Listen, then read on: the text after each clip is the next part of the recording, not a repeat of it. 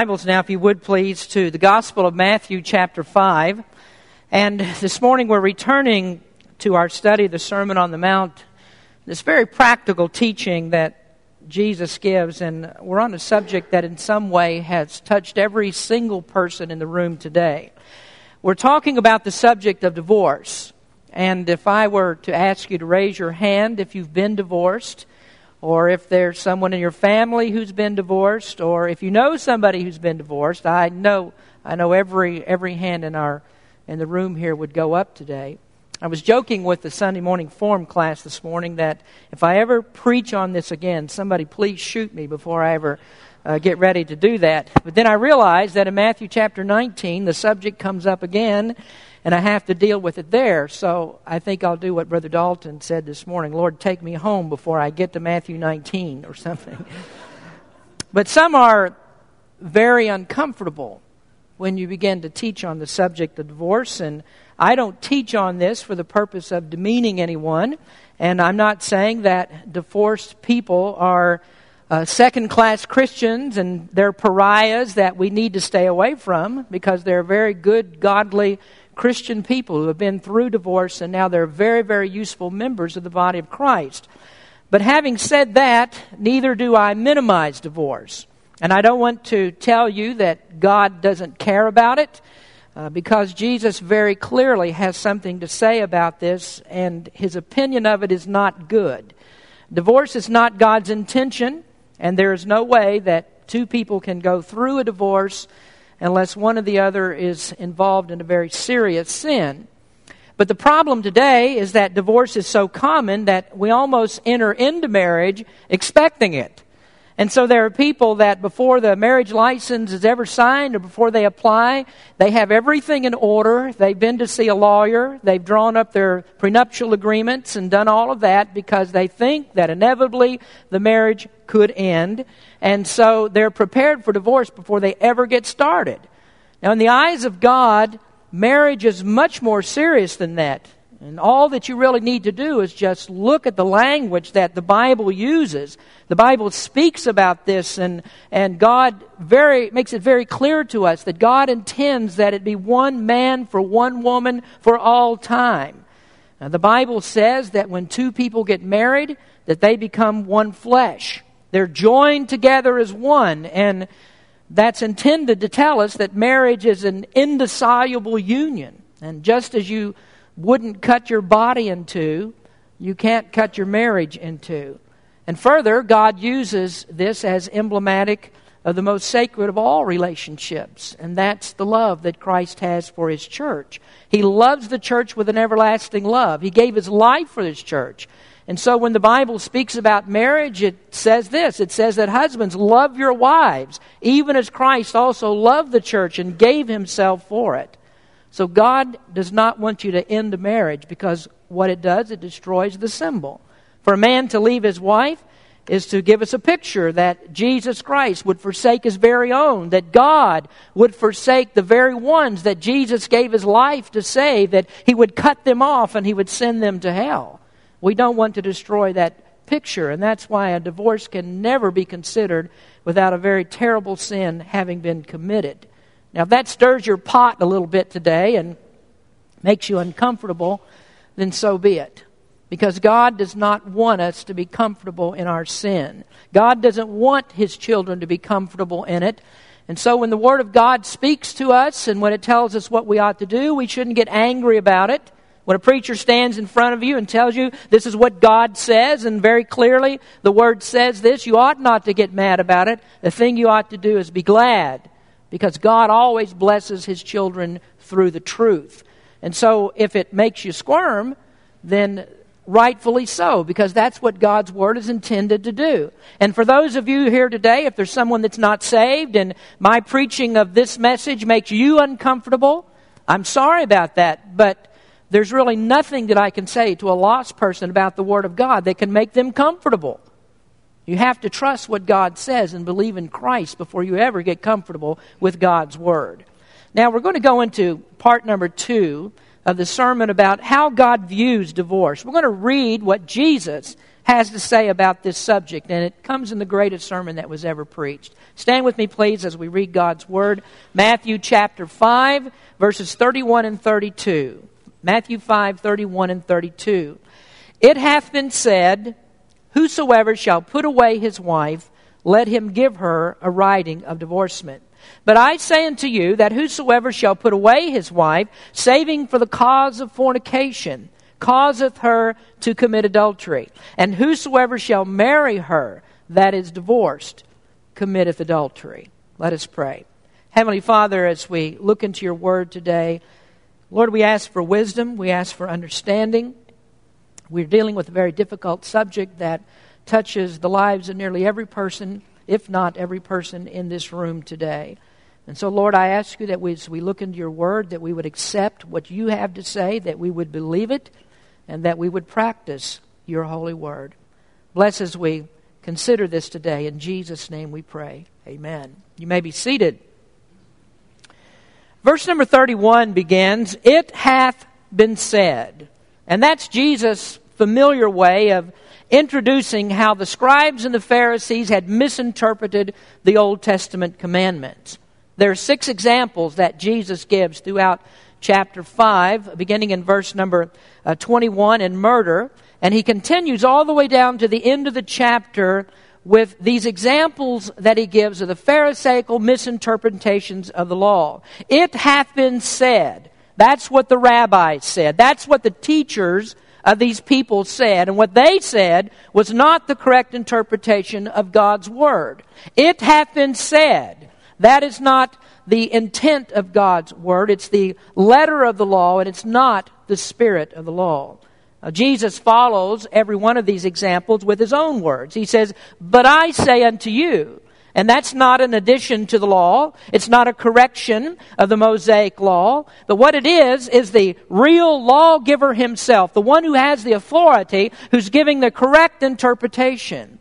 Many people miss that. And they look at this section of the Sermon on the Mount and they think that what God or what Jesus is doing is that He's revealing a new standard for us. He's giving us a new improved version of the Old Testament law.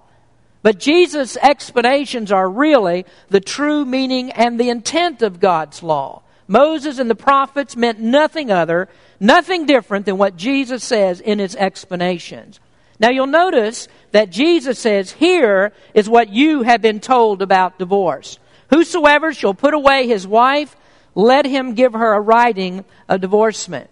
Scribes and the Pharisees had gone back into the Old Testament scriptures and they pulled out a statement that was made by Moses and they interpreted what Moses said to be a sanction upon this idea of divorce. Now that comes from Deuteronomy chapter 24. We read the scripture last week, and I want to read it to you again because it's integral to this discussion. Moses said in Deuteronomy 24, when a man hath taken a wife and married her, and it come to pass that she find no favor in his eyes, because he hath found some uncleanness in her, then let him write her a bill of divorcement, and give it in her hand, and send her out of his house. When she is departed out of his house, she may go and be another man's wife. And if the latter husband hate her, and write her a bill of divorcement, and giveth it in her hand, and sendeth her out of his house, or if the latter husband die, which took her to be his wife, her former husband, which sent her away, may not take her again to be his wife, after that she is defiled. For that is abomination before the Lord. And thou shalt not cause the land to sin, which the Lord thy God giveth thee for an inheritance. We dealt with that scripture last week in detail, and I don't have time to go into that again this morning. So if you didn't hear the sermon last week and you need to tie it all together in a little bit different way, then get a copy of our CD, listen to it on the internet, because we don't have time to deal with all of that once again today. But we did begin last week with the law of divorce from Moses. What did Moses say in the law? And let me just say to you that Moses was not giving a sanction of divorce. He was dealing with a very pervasive problem, much like we're facing in our own time today. And that's because there were people who were leaving their wives, men were leaving their wives, they were breaking up their families. And Moses spoke on the issue of divorce only because he was trying to rein in a very chaotic situation. There were wives that had been cast out by their husbands. They were being mistreated. They were thrown out of their houses. They were being abused. Their children were abused. They were being falsely accused. And so Moses addressed the issue of divorce to strengthen their marriages. Now that might seem like an odd thing to say, that we can actually strengthen marriage by giving laws on divorce. But that's what it turned out to be. This was helpful to their marriages because Moses was putting a severe restriction on the practice of divorce. Now these people were getting divorced for any and all reasons, and what Moses was doing was cracking down on that. He was bringing the people back to the realization that God is very serious about our marriages. And so it was never Moses' intent to give blanket permission for divorce. He was trying to control it, and he was trying to put marriage back into the proper perspective. But typical of the Pharisaical misinterpretations of God's law, of the patriarch's intents and the prophet's intent, they took Deuteronomy 24 and they completely turned it on its end. And what they did was to use those scriptures to justify evil practices. And so then we see that there was great latitude of divorce from the Pharisees. They were saying you can do this for anything. Now when Jesus began to speak on the subject, he was hitting right at the very heart of the matter. He was going right to the self-righteous idea that they had. He was going to their hearts because they had a very deep-seated issue with their own hearts. Their religion had lapsed into formalism. It was the keeping of outward commandments, the adherence to all the external things, while Moses was doing everything that he could to try to put divorce back in the proper perspective, put marriage in the proper perspective, trying to rein things in. What the Pharisees were doing was everything that they could to open it up. And so the Pharisaical misinterpretation was that divorce can be justified for any reason. And they went even further. They said it's not just permissible, but it's commanded. The only thing that they were really interested in was the paperwork of divorce. Did they dot the I's correctly? Did they cross the T's correctly? Were the forms filled out correctly? And in their system, divorce was so commonplace that what it resulted in was simply legalized adultery. Now, it was like going down to the courthouse today. And you take a legal document down there, or what you think is your legal document, you have it all prepared, and you hand it to the clerk, and you ask him to file that for you. Well, he doesn't care what's on the document. He wants to know, did you put it in the proper format? Is everything exactly like it's supposed to be? And this is the way it is sometimes, I think, with divorce in our country. That when your case comes up in divorce court, the judge really doesn't care the reason for your divorce. He just wants to know, did you get all the paperwork right? Is everything filled out correctly? Do you have the legalities? That's what it was like for the Pharisees. They were meticulous about form and function. All the externals had to be correct. But God's law and God's intent and what God says and the spirit of the law, they cared nothing at all about. They didn't care about marriage and what God intended for it, the sacredness of it, the holiness of it, the purity of it. Pharisees cared nothing for any of it. And so that's what Jesus faced when he looked them in the eye and he said, this is what you say, now here is what I say. So this is the authority of God Almighty himself. This is the authority of the lawgiver. This is the authority of the one who spoke from Mount Sinai. And it's no different today in 2009 than it was when Jesus spoke these words. These are God's words, and we are held accountable to God's word. Jesus is the judge. He holds our lives. He holds heaven and earth in his hands. He holds our destiny in his hand, and we have to pay attention to what Jesus says. So let's look. What does Jesus say about it? Well, this is the third part of your outline today, the legality of divorce from Jesus. What we have here is the right answer no matter what you or I think. We can't stand against this. It matters very little what we think about it. This is what God says. 4 weeks ago, I began an exposition on marriage, and we looked at God's view of marriage, and I want to just extract one overall teaching to begin with today concerning what God says about marriage, and that is that marriage is permanent. In the eyes of God, marriage is permanent. You search through the Scriptures and you're not going to find one place in the entire Bible that controverts God's idea about marriage that says that marriage is anything other than permanent. All of the language points to it. God took Eve and out of Adam's side. She was bone of his bone and flesh of his flesh. She was a part of his body.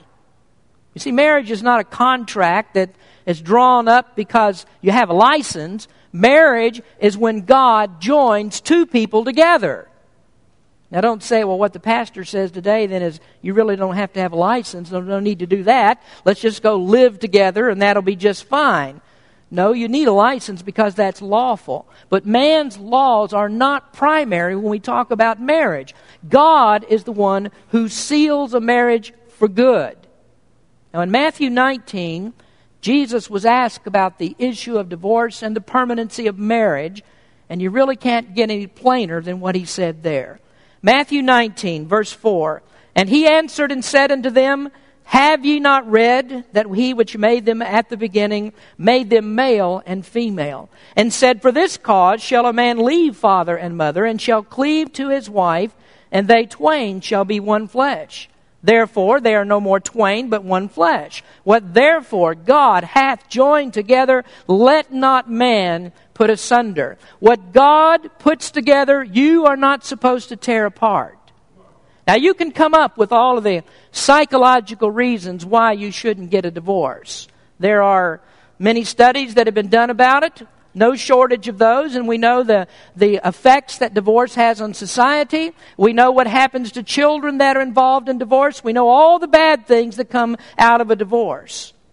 Now, may I respectfully say to you that all of that's true and all of that needs to be considered, but I don't need a psychologist to tell me why I shouldn't get a divorce. I don't need a marriage counselor to tell me why I don't get a divorce. The real reason, if you want to cut to the chase, is right here. You don't do it because God said not to.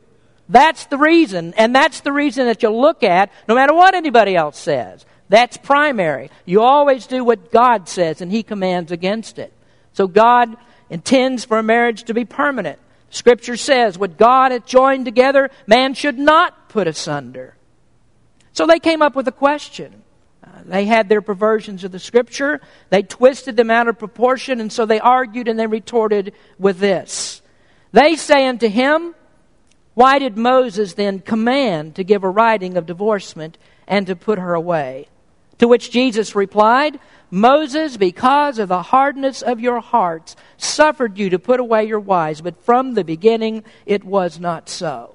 Jesus says, because you sinned, because your hearts were hard, you perverted God's intention. And because of that, Moses had to deal with it. But from the beginning, it was not so. God started out with one woman for one man. God put them together for all time. And there's no way that you can break that union without sin. Now that hasn't changed. Marriage is still permanent. And before you ever take a vow, before you ever put on a ring ostensibly to seal that marriage, you need to think about it. You're not going to get out of a marriage unless there is sin. Well, what do we have? What's wrong? Man is sinful. And so there is the breaking of God's commandments. So that brings up a question. What happens when there's sin? Well, let me say, first of all, when there's sin, there's always forgiveness. When sin has been confessed, there's forgiveness. And so if your marriage partner has committed a terrible sin against you, a terrible act, there's always forgiveness. God's not happy about divorce, and marriages are not supposed to be broken. And so you always consider forgiveness first. Now, contrary to what the Pharisees taught, God doesn't command divorce. He doesn't say if this happens to you that you absolutely have to get a divorce. And that's because God forgives sin. He forgave things that were far worse that we could ever do to each other. God has forgiven. And forgiveness is always better than divorce. But is there a sin that could be committed that would allow you to break up a marriage and let it end in divorce? If marriage is permanent, is there any cause for which a marriage can be broken?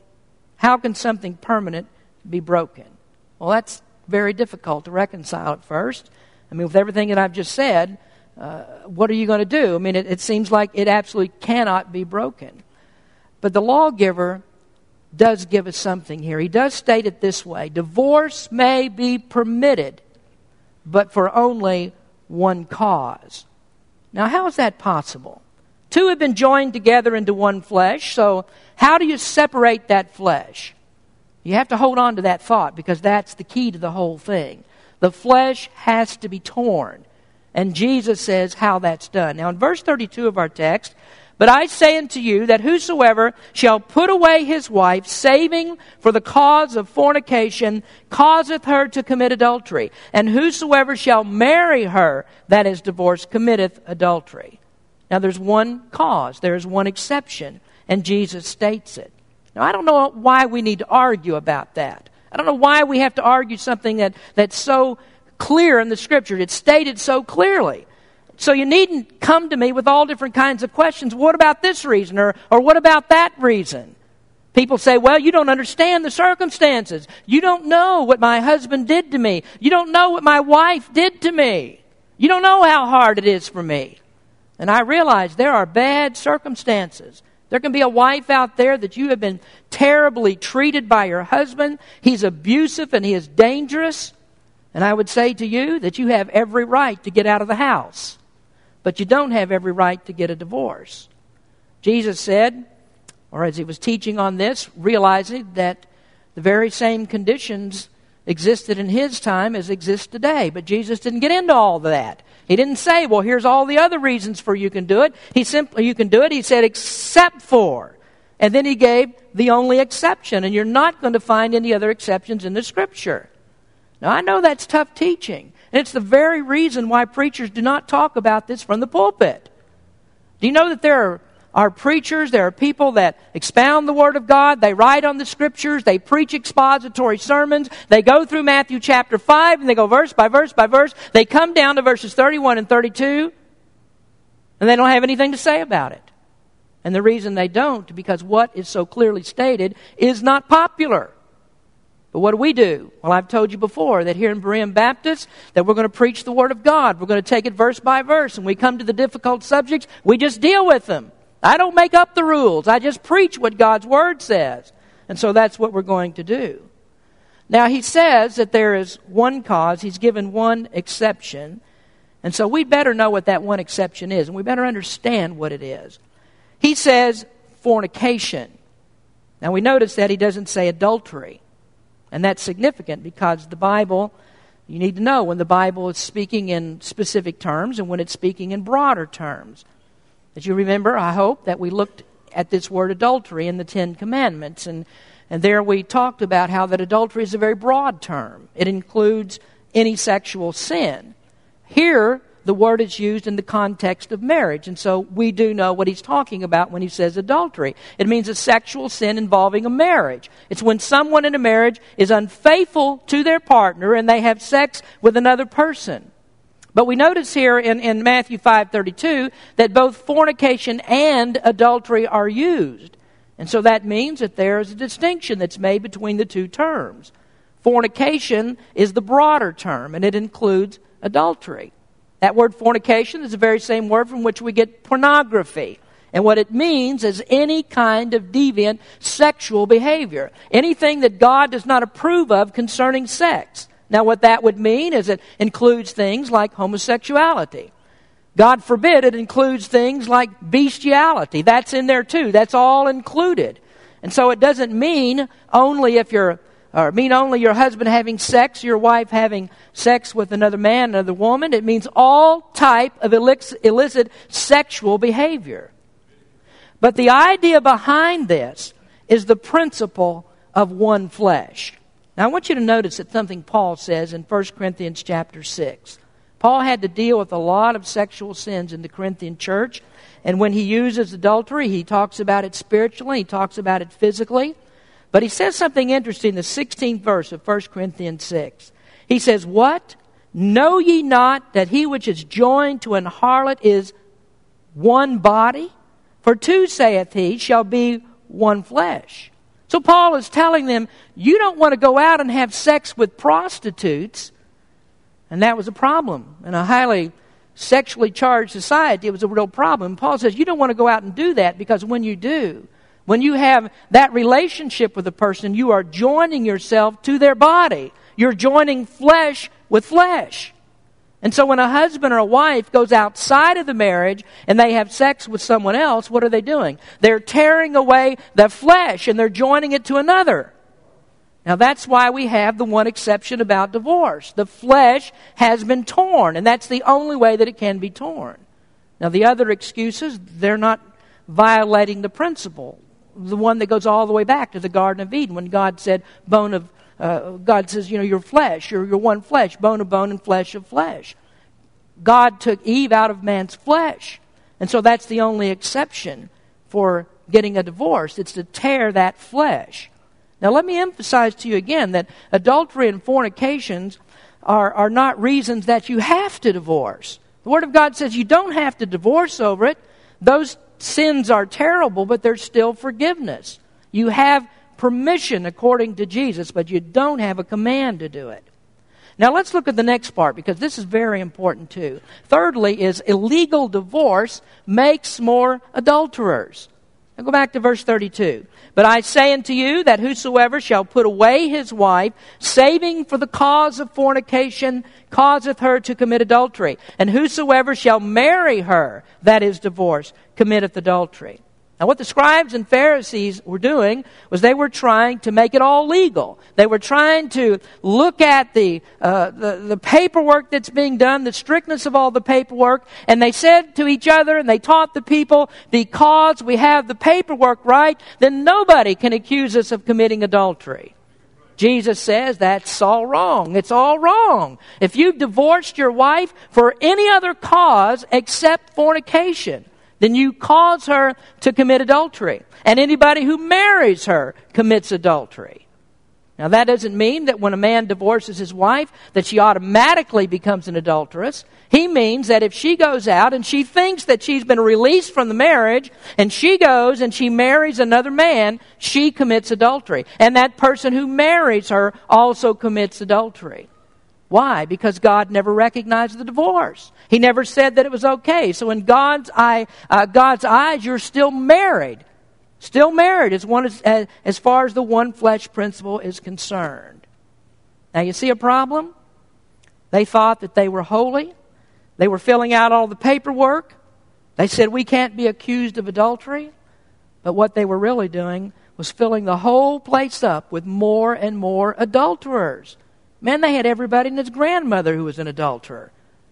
So it's pretty easy to see when you get over to Matthew 16 what Jesus called them. He said, you are a wicked and an adulterous generation. Wicked wasn't good enough. He said, you are also an adulterous generation, and that's because they had all this whoremongering going on, all this adultery being committed because their marriages and their divorces were not right. And so they had multiplied upon multiplied illegal divorces that was pervasive throughout the entire society. And again, folks, that's true right here in Rohnert Park. It's even true in our Baptist churches. People get divorced for any and all reasons. And what does it mean? There is adultery going on all over the place. Well, that brings up more questions. Now you see why preachers don't want to get into it. We go over this and we get into all this, and so what are we going to do about it? I mean, we've got all these people that have been divorced, and we have all these illegal divorces. In God's eyes, He doesn't recognize them. What are you going to do? And so there's all kinds of questions, and it's a very big subject, and maybe you want to ask some questions later about it. I had some in Sunday school this morning, and I expect there'll probably be more. But I did put a few questions on your listening sheet today that I want to address, and of course, as I say, this is not by any means all of them, but just 4 questions here that may be on people's minds. So let's just end the sermon talking about these. Number 1, what about remarriage after divorce? There are some who say that there can be no remarriage after divorce. Now, I'm talking about a divorce here that's a legal one that's legal in God's eyes, a divorce that ended because of fornication. Is it all right for a person to remarry? Some say no, and they say if you remarry that you're committing adultery. Well, we notice here that whenever the Bible talks about divorce, remarriage always comes up. It's always included in the subject. And so when Moses talked about divorce, he also addressed remarriage. When Jesus talked about it, he also addressed remarriage. When Paul talked about it, he talks about remarriage. So there's always the assumption that marriage is going to take place again. And so that's always considered in this. Remarriage is assumed. It's a natural assumption. And so if there is a legitimate cause, then it's okay to remarry because that person has been released from their marriage. The flesh has been torn away, and so they're no longer bound by that first marriage. Number 2 is, what if my husband or my wife leaves me? Now, there's only one cause for divorce, and abandonment is not a cause. I know that there are others who teach otherwise. There are preachers who believe differently, people, good Bible believers who believe differently, but I don't see it. Jesus said, except for, and then he gave that one reason. Now, here's what usually happens, though, and I addressed it in Sunday school this morning. People usually don't stay monogamous. It might happen, but most of the time it doesn't happen. And so if your husband or your wife leaves you, then what you must do, you must wait until you have absolute proof that that person has committed fornication. And I don't mean that you ought to pray that they will so that you can get remarried. I mean, what you ought to be praying is that they repent of their sin, that they make things right, and they come back. I mean, try to keep a marriage together. That's what you want to do.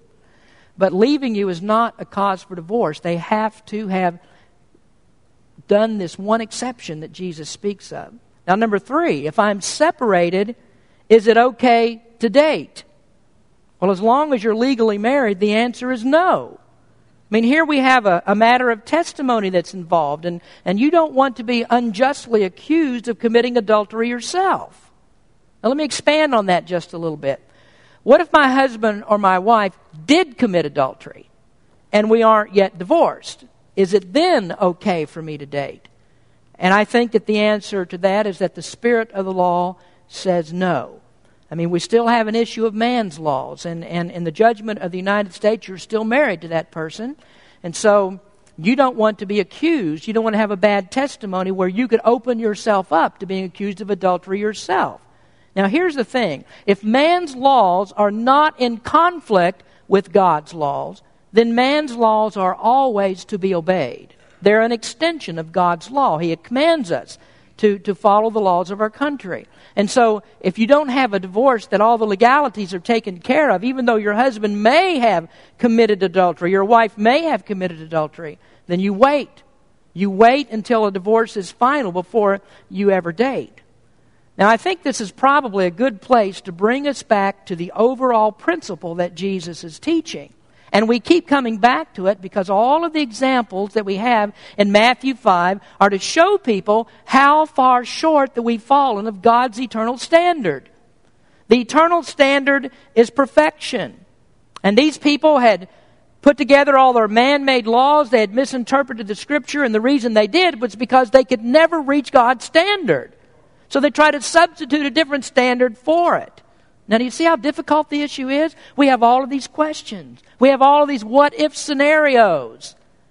And the reason is there are so many ways for us to sin. There are so many possibilities of sin that we simply can't keep up with it all. And what does that tell us? One very important truth. All have sinned and come short of the glory of God. We are never able to reach God's standard of righteousness. So Jesus' intent was to show that even the best of the best, those who think that they're the best of the best, they've also sinned. Who's he speaking to, and who is he refuting in all of this? Well, he's talking about the scribes and the Pharisees. They're the religious leaders. They said, we are the best of the best. And really, they were the worst of the offenders. And so there's sin here. The only way that we can correct such things, this substandard idea of righteousness that we have to look in the eyes of Jesus Christ. We have to look at Him hanging on that cross, because that's the only place that sin can be forgiven. You can never be good enough to get to heaven. You can never do anything righteous in order to get to heaven. Only Jesus can do it. He's the one who died to pay the penalty of our sins. We've broken God's law. We justly deserve to be punished because of it. But Jesus took the punishment for us. And so when you believe, your believing says that you trust Jesus to pay for your sins that you could not do for yourself. That's where all of this is going. Now, let's answer one last question. I think this is important for us. I have an illegal divorce. So what do I do now? I mean, you have a divorce that's for the wrong reason. What are you going to do? Now, the scribes and the Pharisees looked for excuses to legalize their adultery. Their hearts were just wicked, and the vast majority of them never did what Jesus instructed them to do. What did Jesus tell people to do? Ask for forgiveness. And they never asked for forgiveness of their sins. Now you say, well, preacher, you don't have any right to judge me. You don't have any right to tell me this. You have no right to judge me over my sin. I'm not judging you. Far be it from me to judge you. Jesus Christ has already judged it. God's Word has already judged it. Christ's Word is the law, and it's your judge. So how are we going to undo all of these legal divorces? Well, of course, we know we can't do that. It's an impossibility. We can't change everything that's happened. So what do? We ask for forgiveness. We go to God and we say, I want you to forgive me of the sin that I've committed, and I'm determined I will follow you from now on. Jesus said, go and sin no more. So let's don't keep repeating the same old sins. God's view of divorce is that He hates it. He hates it for any reason. I mean, if you want to throw fornication in there and say, well, that's permissible because God says so, well, God still hates it. Sin has to be committed. And so here's the thing. No matter how badly that you've blown it, if you have had 5 marriages, it doesn't matter if you ask for forgiveness. God forgives whether you've been married 1 time or 5 times. Now, it's serious sin, but God forgives it. When Jesus was speaking to the woman at the well, she had 5 husbands. She'd been divorced all of those times, and the one that she was living with right then was not her husband. And Jesus said to her, I forgive you of this. He gave her living water so that she never thirsted again. Now here's the thing that I'm telling you, folks. We are living in a day of grace. We don't provoke God with our sin. We don't keep on doing it because there is grace. But because God has given us grace, we repent of our sin. We come back to Him. We tell God that we're sorry for this. We repent and we say, Lord, I'm going to follow you from now on. If you have an illegal divorce, some for the wrong cause, you may even be the cause, then you need to ask God to forgive you of that sin. And I promise you that He will forgive you. Many, many questions come out of this. And maybe you have some more, but I want you to know this. The most important thing, we live in a day of grace. God forgives us of our sins. Let's pray. Our Heavenly Father, we thank you so much for your word. We deal with difficult things. Sometimes we don't even know how to approach them and even how to get the point across. But Lord, you know what our hearts are like. You know the evil that we're prone to enter into, and we have just so terribly mess things up in this world that we live in today, and it's all because we never listened to your word in the first place. But we thank you, Lord, that you do forgive sin, and we're not just talking about divorce and adultery and all these other things, but we're talking about every single sin that we commit every single day of our lives. You have the power to forgive. Lord, I pray that you would speak to some person's heart here today. If they've never asked forgiveness for this, I pray that they would do that even right now, and they would determine that they would follow you right now. I pray for those that are lost and involved in all of these things. There's no way to make that right. All that man can do could never make it right. The only thing that can is faith and trust in the Lord Jesus Christ as Savior. I ask you, Lord, to speak to some heart today. Bless us as we sing. In Jesus' name we pray. Amen.